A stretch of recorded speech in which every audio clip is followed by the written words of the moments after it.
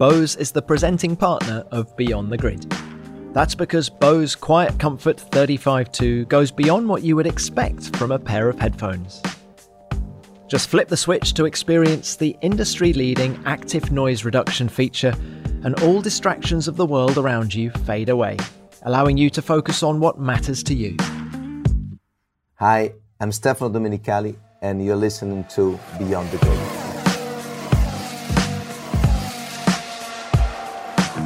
Welcome everyone to another edition of Beyond the Grid. My name's Tom Clarkson, and joining me this week is a man who used to be the team principal of Ferrari. I've known him for many years. In fact, we sometimes used to run the tracks together on a Thursday night. At least we did until he took the top job, because he then no longer had time. Either that, or perhaps he just got bored of showing me a clean pair of heels. I'm talking about Stefano Domenicali. He's had an extraordinary career. He spent 23 years at Ferrari, where he worked his way through the ranks to become team principal for more than 5 years. And beyond no illusions, he ran a very slick racing team. His Ferrari was a very fast Ferrari and an approachable Ferrari. Of course, he's no longer with the team. He swapped the horse for the bull, and I'm not talking Red Bull, but Lamborghini. So he's no longer involved in F1, and it was fantastic to sit down with him again to do this podcast. Stefano lives in Monza, and while at the Italian Grand Prix, I headed over to his place and had a good catch-up. As ever, he was courteous, thoughtful, and provided great insight, including some tales that I'd never previously heard. I hope you enjoy it.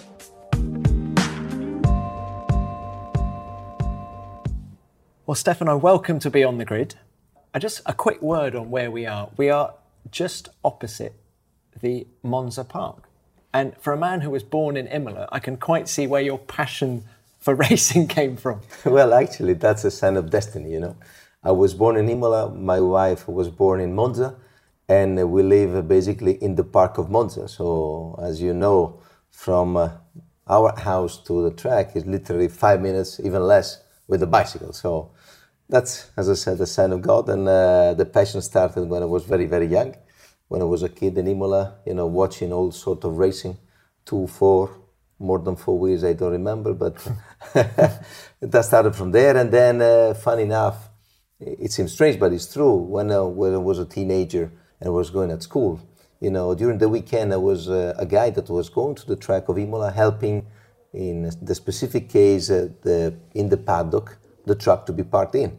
So I remember I had picture, by the way, when I was young, and I was parking the track of all the F1 team, and I had picture with people that later on became almost my colleagues, and that was funny, but it's true, and that's something that is very special to me because it reminds me, you know, my roots. But where did this passion for cars come from? Is it at your family? Not really. The passion is coming from the fact that, you know, when you are born in Imola, or you're born in Imola, the school are behind the track.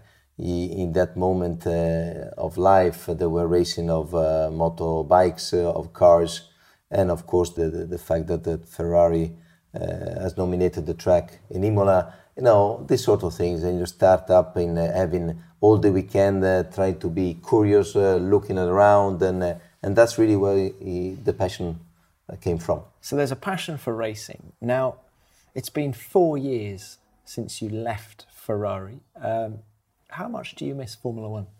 Well, of course, Formula One has been my life for my life, apart from 4 years, I would say. Now, 23 years in Ferrari, only in Ferrari. It is something unique and special. And for sure, the passion is staying. The stress is very high when you are in Formula One, mainly with the Ferrari team. Of course, I miss it from one side, but on the other side, what I gain is really more time for my things, for my family. The weekend, I always watch the race because that's as I said, my passion. I'm still involved in that sort of things because I'm in the World Motorsport Council as a FIA president of the Single Seater Commission. So, you know, I'm always in contact with everyone there. Therefore, it's something that I do follow in a different way, of course. But now I'm totally committed to a different job that is very interesting. We're going to come on to that in a minute, but just a bit more about Ferrari. You say 23 years, and it was a fascinating career path for you because you really worked your way through the team. In fact, was there a department that you didn't work in? That's a good question. Maybe in production with the hand, I would say. Apart from that, I started with business administration in fiscality. Then, parallel to that, I was also responsible because I was a race director for MotoGP and cars. So I was a race director at Mugello. Then that responsibility came to me. I'm really sorry to interrupt. Are you related to the Domenicali? No. No, of course we know very, very well, but there's no familiar relation. He worked for Ducati. Yeah. So no. And then during, the Formula career, parallel, I was always involved with the activity of a track, so I know quite well. And it was a great experience, also being a race director, at that time. And then I move in the different departments like sponsorship, human resources, administration, team management, and so on, and then up to the maximum. How did the Scuderia change during your 23 years? Of course, it has been at the beginning. When I came in, it was a very difficult time. A lot of different changes every year. There was a reshuffle, difficult moment. I remember when I came in, there were Berger and Alesi with a V12 that was sounding incredibly high, beautiful music. But we had a lot of problem, reliability, organization. Then since 1991, end of 1991, also Montezemolo came as a president. And he started, the foundation of a new era. In 1993, Jean Todt came as a team principal of Ferrari, and I was working with him since the first day, because actually I moved from the first 2 years on the GT side to F1 department when he came in. So, and from that moment onward, we had an incredible period where, I would say Montezemolo together with Todt were able to create a great team. Ross coming in, Rory coming in, Paolo Martinelli, head of engine, all these people together. Then we had, of course, the fantastic period with Michael, together with Rubens, with Eddie Irvine.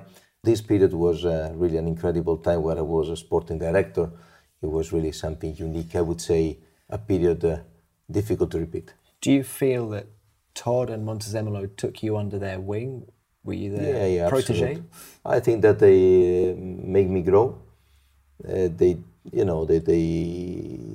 realized that they had to have fully trust on me because I was fully dedicated for the job. I remember, when you are in that business, you work day and night with no stop. And I felt that there was a commitment from them to make me grow. And I have to say that at the end of the day, they were the one that decided to put me at the last stage as a team principal. So I will always remember that, and we always thank them for that. What did you learn from those two guys in particular? Is there one thing that stood out from each of them? I think that they are for sure different people with different characters, but both very, very passionate at their job. Montezemolo had a previous sporting experience, but then when he was there, he was able to reshuffle mainly the image and the cars on GT side in a fantastic way. Then he was able to hire the Todt that was very focused on the way of working, very detailed, very spot on in all the details, and never give up, always with a lot of dedication, with a lot of pressure on everyone. So I would say that it was, and it is also now, because in any case we still have a relationship very strong, a great reference not only for me, but for all the people that were working in Ferrari at that time. Talk to me now about the influence of Michael Schumacher on you, because you were there throughout his time at Ferrari. At the beginning, Michael came in, I remember, he was for sure already great and incredible as a driver. And you felt that since the first time that when he came in 96, very, very focused. You understand immediately how different was from the other in terms of way of working, and of course in terms of talent. But later he was a little bit cold at the beginning because he was coming from a different mentality. Then the relationship grows a lot day by day, and I would say on top of the business point of view, we were able to create an incredible relationship that was really out from the normal business perspective. We were able to create together a sort of things where, out of the hours where we were on track, we were able to stay together, playing together, getting out at the restaurant with the team together. So creating really an incredible atmosphere. Difficult, as I said, to repeat because that was very, very specific to that. But on the professional side, I would say what I learned from him and what he teach to the Formula One together with the engineers. He was able to, let's say, I use this kind of example, close the eye and try to do a super slow-mo with a performance perspective in order to see that every single frame of the lap, in this case, had something to give in terms of gaining an advantage. Therefore, by doing that, he was able, once again as an example, to invent together with the engineers the different switches to be able to have different performance at the braking, at the entry of the corner, in the middle of the corner, at the exit of the corner, adjusting the brake balance during the straight. So that was the ability of, let's say, closing the eyes and try to think step by step what I can do to improve my level as a driver and as a team. So that was, for me, the most incredible thing that I saw when we were working together. And he was more than a driver to Ferrari? Yes. I mean, he has such a charisma that was really something more than a driver. Then, step by step, he understood his role that was more than that. And I think that, for example, I remember that officially he didn't want to speak Italian because he was too precise to allow himself to make a little grammatic mistake, as we are doing when we speak English as an Italian. But inside the team, he was much more relaxed. But he has a sort of this kind of self-protecting mode when he was out of the environment of the team. And on that, I remember that, I do believe that, I remember when we discussed about it, when he decided to retire for the first time, it was not because he was connected to the activity itself in the team. He was living day and night with the team. It was more what it was, the pressure from the outside that was something that, let's say, he had more difficulties to do it in the way that, of course, a person like him or a super important VIP like he has to be treated, has to behave. So, but the way that he was leaving the team was totally incredible and fully committed to this kind of way of working. And another thing that I have to say that for me was really incredible, that you never heard from him any single word against the team. In case of a mistake, in case of a problem, never. Inside, of course, very tough to say something cannot happen, blah, blah, blah. But outside, I remember when he had the big crash in Silverstone, if you remember. 99, when he broke his leg. He broke his leg. The problem was that we didn't fix a joint in the braking, in the tube, so there was no pressure. And so there was a mistake. But he never said that officially. He never said anything against the team publicly. And this is something that when you are part of such an intense, when you are part of this group, that makes the difference. Because then you are totally dedicated. I remember the mechanics, the technicians were totally with him because of this. Is that what differentiated him from the other great drivers of the era? And I suppose I'll say it, I'm thinking Fernando Alonso. I would say Fernando, I do believe Fernando is, and it's a shame that now I heard that he will retire for Formula One, because it would be a big loss. Because I rate Fernando an incredible driver. But Fernando was really good with the team. Let's say, with this team, it was really fantastic. We want to keep everyone joined together with him. Fernando, at the beginning, don't forget, he's Latin. So it's natural that everyone has a different characteristic in terms of relationship and in terms of attitude. And if you see that, I would say that, as always, when you have such a temperamentum, or you are such a personality, of course, there are certain moments where it's not easy to control. But I have to say that with myself, I didn't have any issue. There were certain moments difficult, because when you are in a team where you want to win and you don't have the best car, because what I would say, what is the difference from these two periods? Is that from one side we had the best team ever in terms of positions in all the roles, in terms of performance, in terms of drivers. While when Fernando was with Felipe, the car unfortunately was not really the best so far for a lot of reasons. And despite that, we were able to get close to win championship.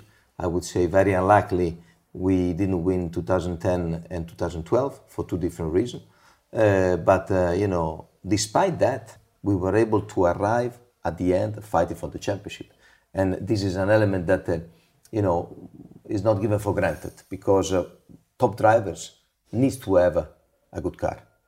So in that respect, it's natural that if you are not able to get it, the tension is growing, because it's the nature of all the championship that they want to do it. And you see today, you see in the past, that's the nature of the approach of a driver that is a champion, that knows that he has a slot of a certain year, and he feels anxious if he sees that on the other side, for whatever reason, certain element of the equation are not going in the right direction. So you need to consider also this.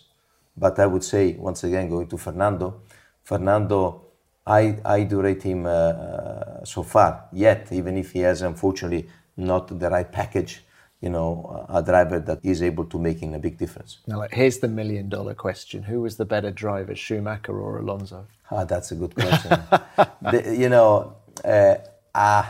I would say, as always, in terms of numbers, Michael. But Fernando, don't forget that he was able to win. He was able to get closer to be very successful also with Ferrari. As I said, in my view, first of all, Michael has finished his career. Fernando, not yet. So let's see if he will be able to win. If he will be able to win the so-called triple. What is the name? The Triple Crown. Triple Crown. Yeah. Yes, I really hope for him that he can do it. Yeah. But for sure, it would have been nice to see them competing with the same car, to see who was the best. Oh, that would have been something, wouldn't it? Yes. But look, there's something about Michael I'd love to touch on. In that, brilliant driver, you've said that. Brilliant team player, you've said that. Brilliant team moulder.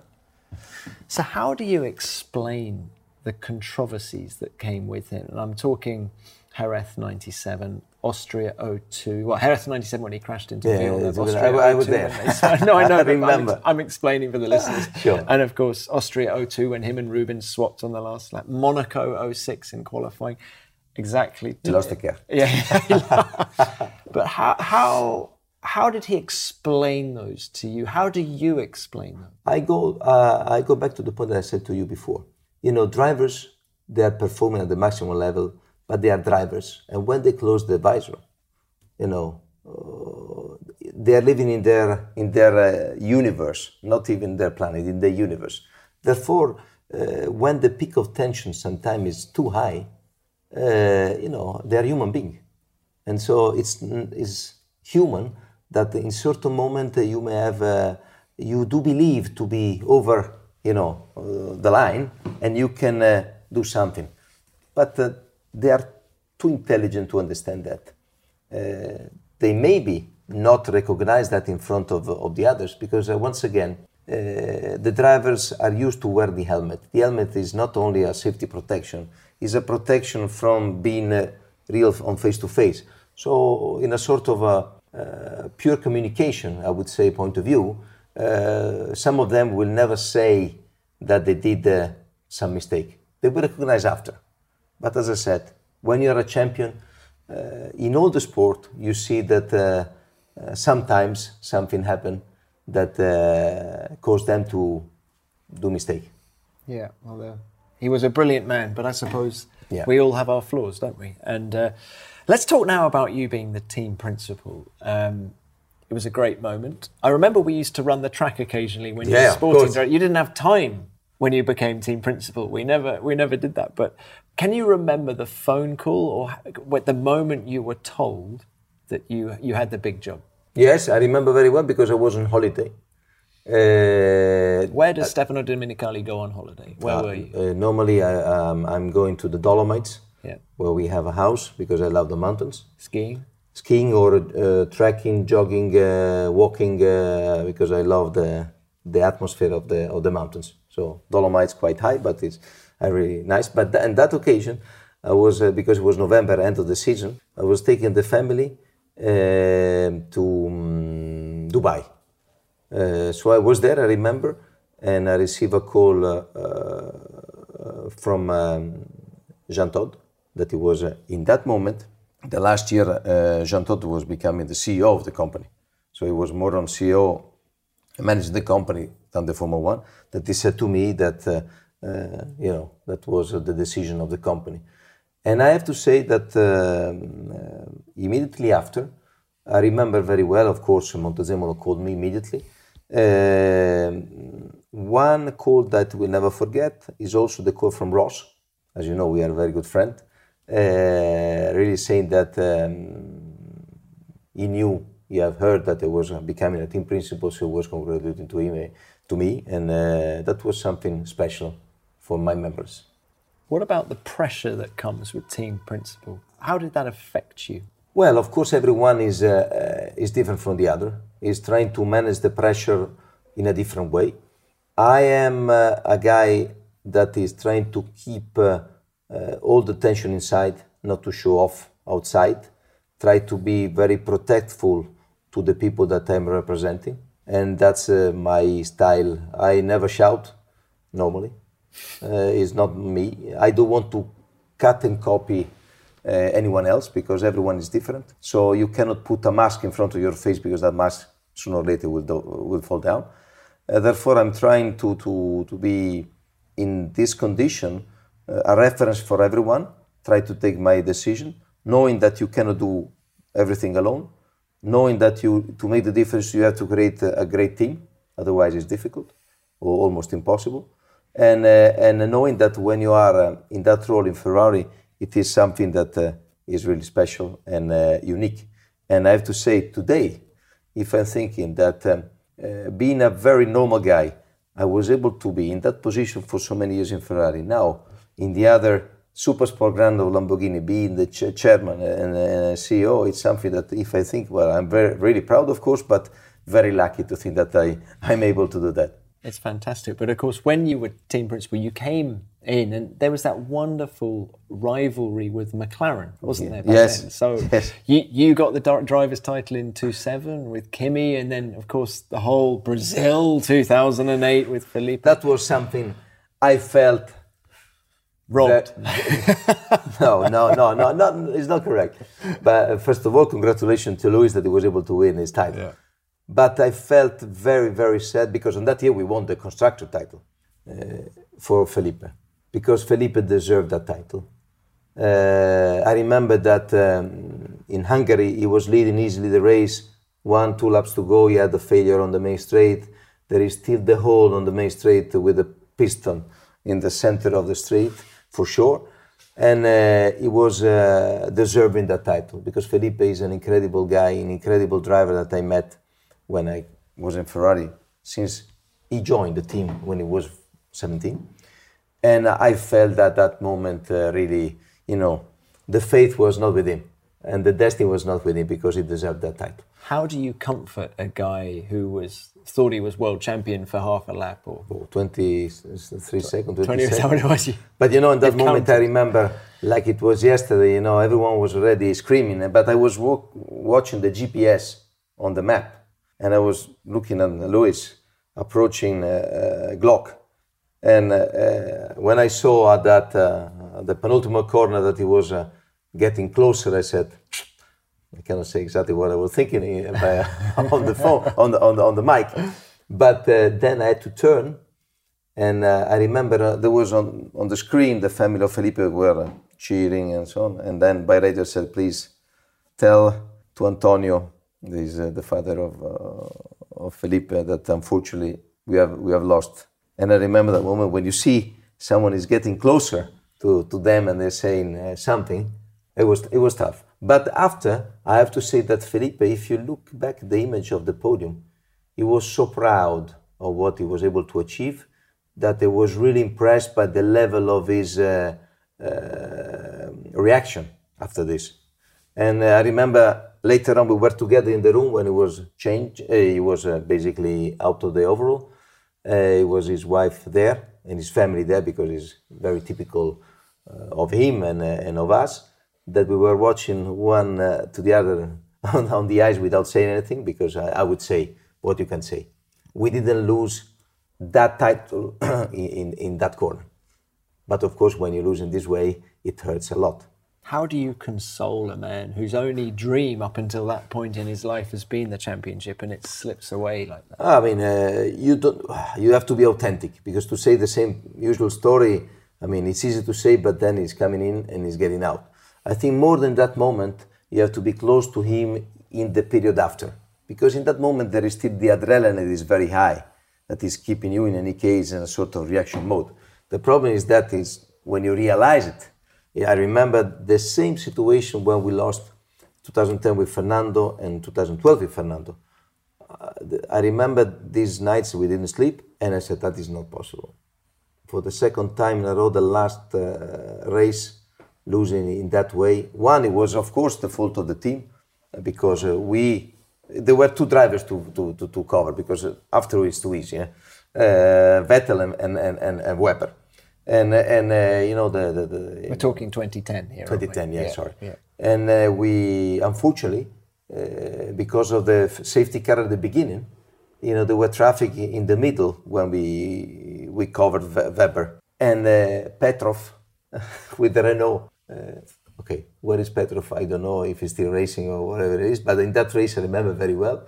You know, for Fernando was not able to overtake, and therefore it was really very painful. 2020, I would say, difficult more because we were leading the championship 50 points before the summer break. Then in 1-2, the race after, at the first corner, taking out from Kimi, from Grosjean, Romain and Kimi.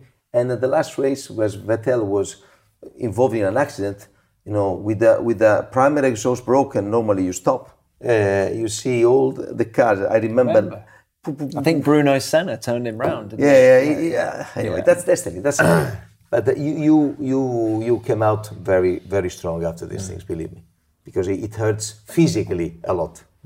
Do you stay in touch with Fernando now? Do you speak a lot? Yeah. Well, I speak I spoken with him when he announced, his retirement from Formula One. But I speak also. You know, with all the other guys. With Felipe, we are friends. Yeah. Of course, a special guy. Yeah. Do you think Fernando's doing the right thing? Is now the right time for him to get out? I mean, as I said, from Formula One perspective, it's a pity because I do believe that he's still one of the best, with no doubt. But of course, I also understand his frustration if there is not really a car. I mean, this year, as you see, there are two different championships, and if you're not in the first championship, the other are. Something that for Fernando, I would say, not enough after what he was able to win. What's your proudest moment from your time at Ferrari? The proudest moment as a team, or as a team, I would say, for sure, the fact that we were able to keep the team strong despite a difficult moment when, after many years, we were not able to win. And I was able to keep the focus by everyone. For sure, I was very proud when we won the constructor title in 2008, because the emotion of having lost the title with Felipe was, believe me, very, very, very, very strong. And I would say, on the other side, you know, if I look back, the funny story is that I don't remember everything. I remember a lot of incredible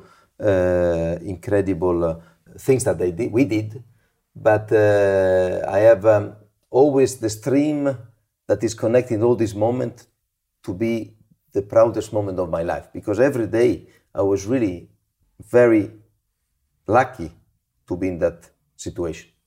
If you think where I was born, in Imola, I did a normal school, university, and doing these things every day, living in this situation where everyone would like to be in your shoes. I think that this is something that, I was really proud. All right, what about your best memory then? Best memory, in terms of memory, that's a good question, because I have memories connected to moments after the victory of the titles that are unique. Everyone. The first for sure was in Suzuka 2000 with Michael as a team. The celebration after was something unique. But also... Were you in the log cabin? Yeah, correct. Which is the karaoke bar. But also when we won the title in Budapest, middle of the season, winning 17 out of 18 races, when we celebrate in Spa, these were moments that really were only the team there, with no other people, really special. Because of the relationship we were able to live in that moment. So, fast forward to 2014, and when was it? April time, I seem to remember. Yeah, you were something like that. Yeah. So that's when it all comes to an end. Yeah. You resign from Ferrari. Yeah. Why? Was the writing on the wall for a little while prior to the announcement, or was it No, I think that it was clear that because of the situation of the new engine, we were not able to find the right car. After a difficult year of 2013, I felt it was the right thing to show that there was a need of trying to reshuffle and to do something different. Therefore, I spoke with Montezemolo and I said, there are certain moments where you need to be strong and taking, I would say, the right decision for the team to see if someone is able to, let's say, get out from this moment, because it was a difficult situation of change of regulation where you have a lot of expectation and we were not able to deliver a great car. So I said, listen, I take the responsibility and I will be always a Ferrari man, because that will not change my perspective into the future. And that's really how it came out. I mean, I think it was natural after a difficult year, the previous year, and after a very bad start on 2014. So I went to see Montezemolo. I anticipate my thought, and this is what I did. And then I prepared a letter to all the people in Ferrari, because that was my family. And it was a very touchy moment that day when I anticipate before being public to the team. I collect all the 1,000 people, different by group, and one by one I shake hand. So it was really intense moment with all the people, yeah, with all the people, yeah. But Stefano, history would relate that you left Ferrari in a bit of a hole, actually, because the Mattiacci replacement didn't work out well, and they went into a bit of a trough after you left. That, at the end of the day, I put myself at disposal of the team. Then is, you may accept or not accept, but I think that at that moment it was correct for me to do that. And of course... Had the pressure become unbearable? It was very high, for sure. That is normal in this moment in Italy, in that place. But that's something that is part of that job if you do it. So you need to understand. But I do believe that I did it because it was really something that you felt right to do. Any regrets since then? To be honest, it is a decision that it is not day and night. These kind of things, at least with my way of thinking, you digest it. Has to arrive after a lot of internal fight. Therefore, after this big internal fight, the decision was taken. After the moment, I said, okay. And if I look back, I said, considering the situation, the circumstances, it was the right thing to do. So you'd said to Montezemolo, I am a Ferrari man. So was it ever on your agenda to work for another Formula One team? No.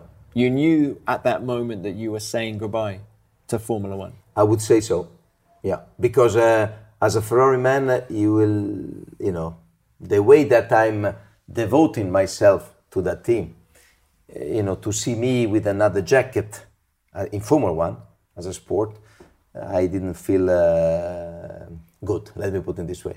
Well, at least it gave you some time to be with the family. Yeah, that's true. It was your great beautiful time. Kids. And so what did you get up to in that 2014 summer? In summer, I was in the Dolomites. You were back in the Dolomites? Yeah, I was, and then helping with the normal things that you discover how big is the world out of Formula One. Because when you are there every day and night, you think that circle is unique but the world is big.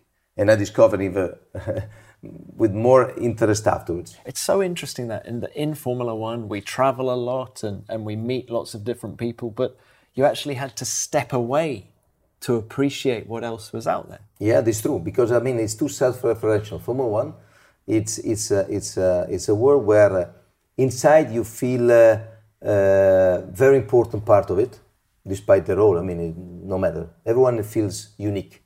With a certain ego, with a certain position and so on. But if you look outside, as I said, the world is so big that you understand how limited is this kind of approach if you just focus on that. Therefore, I appreciate that aspect going out. But for sure, if you are passionate, Formula One will be always your passion. That is a different story. So now look, cards on the table. So you go spend the summer in the Dolomites, and then the next thing I read is that you're on your way to Audi. Yeah. And was that to front up a Formula One team? Let's say I was involved in another project. And so then that's what we all thought. Yes. At the time. And then there was discussion at that time if Audi was able to get in. So parallel to my job that was really connected to a new project in mobility that was very interesting to me, I have to say, new stuff. Parallel, it was interesting to see how it was possible for such a group to become in Formula One. But then, because of the things that happened, as you know, in Germany, that project basically stopped because of this.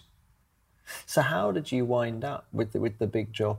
You've got the big job at Lamborghini, chairman, CEO, everything. I mean, yeah, it was great because I received during a meeting with my. What did Montezemolo say? You're working for Lamborghini? What? By the way, Montezemolo left Ferrari because he had the discussion with Marchionne. So I informed him, of course. I remember my boss called me and he said, you will be appointed chairman of Lamborghini. Do you agree? It will be all right for you? I said, okay. I think it's a good challenge. And then I started that job with a lot of motivation. And I think that honestly we are doing, it's very positive time for Lamborghini. We are growing incredibly well, new models. Put some numbers on that. How much is Lamborghini growing? Growing, I tell you, is the 6th year of a growth. Last year we did the world record in terms of sales, 3,800. The first 6 months we have grown plus 11% already, but we have launched the new super SUV, the Urus, that will take us doubling the dimension. So in 2019 we're going to be around 8,000 car. So big. Which puts you on a par with Ferrari. A little bit less, but yeah, in terms of numbers we are getting bigger. Now what about this SUV, Ferruccio Lamborghini? Yeah. Is he going to be turning in his grave? No. Because the first SUV was really designed by Lamborghini. LM002, 1986, was the visionary project where Lamborghini was able to do the first SUV where, for example, Hammer, later on, they copied that. So they had that kind of issue. But I have to say the decision pragmatically is very easy to understand. Today, in the world, the SUV in all the segment is growing like hell. Everywhere, in all the market, in all the segment, as I said. So there was the opportunity to be different in a super niche of a segment that is giving you the opportunity to be different because Lamborghini has to be different from the other brand. So it's a super sport car with a SUV dressing, 650 horsepower. It's handling like a super sport car. It's of course a car that you can use every day. So it's changing the dimension of Lamborghini. Making sure that we acquire more customers, different. But if you look at the success of Lamborghini today, is mainly with the young generation. We did a jump in 2 years, in less than 2 years, from 2.6 to 14 million followers in Instagram, for example. The kids speak about Lamborghini. We are connected to movies with the singers. And now what we did is to have a less polarizing image of like it or hate it, but we are really a brand of being very aspirational, very young, sporty, cool. We have defined a new way of being, of course you have to have a lot of money to buy the cars, but we are defining the so-called informal luxury. So that informal luxury. Informal luxury, sorry. And how does that differ to Ferrari? I would say quite complementary, by the way, I feel the situation, because Ferrari perspective in terms of customer is a little bit older. They have already acquired the status of being healthy people. Therefore, we are occupying so far a different part of the cake, on which I feel together we are really shaping the strength of the super sport car made in Italy. And are you able to apply what you learned in Formula One to a road car company? I think that I've learned a lot, but I'm trying to keep the way that the speed, the fact that the green flag is the green flag, there's no delay. So the time to reaction, the dedication, it's something that I bring as a DNA of what I have into the business. And of course, you've got the new factory. Yes, so everything's more efficient? Yeah, we have hired 500 people in less than 2 years. We have doubled the size of the company. It's an incredible challenge. We have an average of 38 years of older people, so very, very young. So it's a great challenge, I have to say. So what chance Lamborghini in Formula One? Because they've been in before, of course, as an engine. 91, 92, I'm prepared on that. No, but Senna tried, I remember they put the engine McLaren. in the back of the McLaren. Yeah, before going to Peugeot, it was already done. But at the end of the day, there was no money enough to pay for the commercial side of it, 1983. But I would say difficult in this moment, because the level of investment that Formula One so far needs to be, not to be competitive, to compete, is very high. And today, Lamborghini needs to invest in other priority, in new product, in the network, in the dealers, and we are consolidated a big growth. Therefore, in the short term, I don't see that possible. But in life, never say never. Never say never. I mean, there's the 2021 engine regulation. And it's too early. Too early. Too early. Okay. So, what about the future? I mean, you seem very happy in your new role. Of course, it takes you back to Modena, and you're just down the road from Ferrari. You know that. I remember the first day I was taking the wrong street, because, let's say, if Modena is in the center and Maranello is left and Sant'Ade is right, I was going to the left, and I said, listen, I have to turn the steering wheel on the other side, And you get a decent company car, I guess. I would say so. I cannot complain. But look, what does the future hold? Would you think we'll ever see you back in Formula One in some capacity? Would you be interested in a sort of larger management role?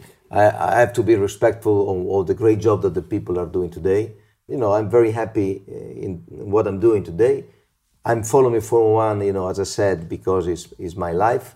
But it will be presumptuous to say that is a possibility, to be honest. Well, Stefano, it's been great to catch up. Thank you so much, Tom, and thanks to you all.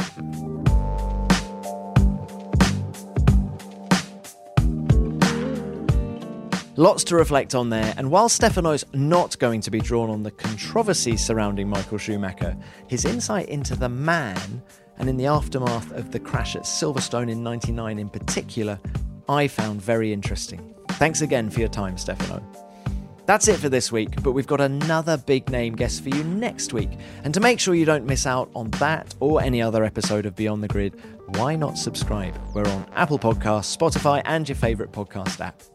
And if you want to get in touch, drop us a line using the hashtag F1BeyondTheGrid, or send me a tweet at TomClarksonF1. Your comments are fantastic, and some of them have really made me laugh. Beyond the Grid is produced by F1 in association with Audioboom. Until next time, keep it flat out.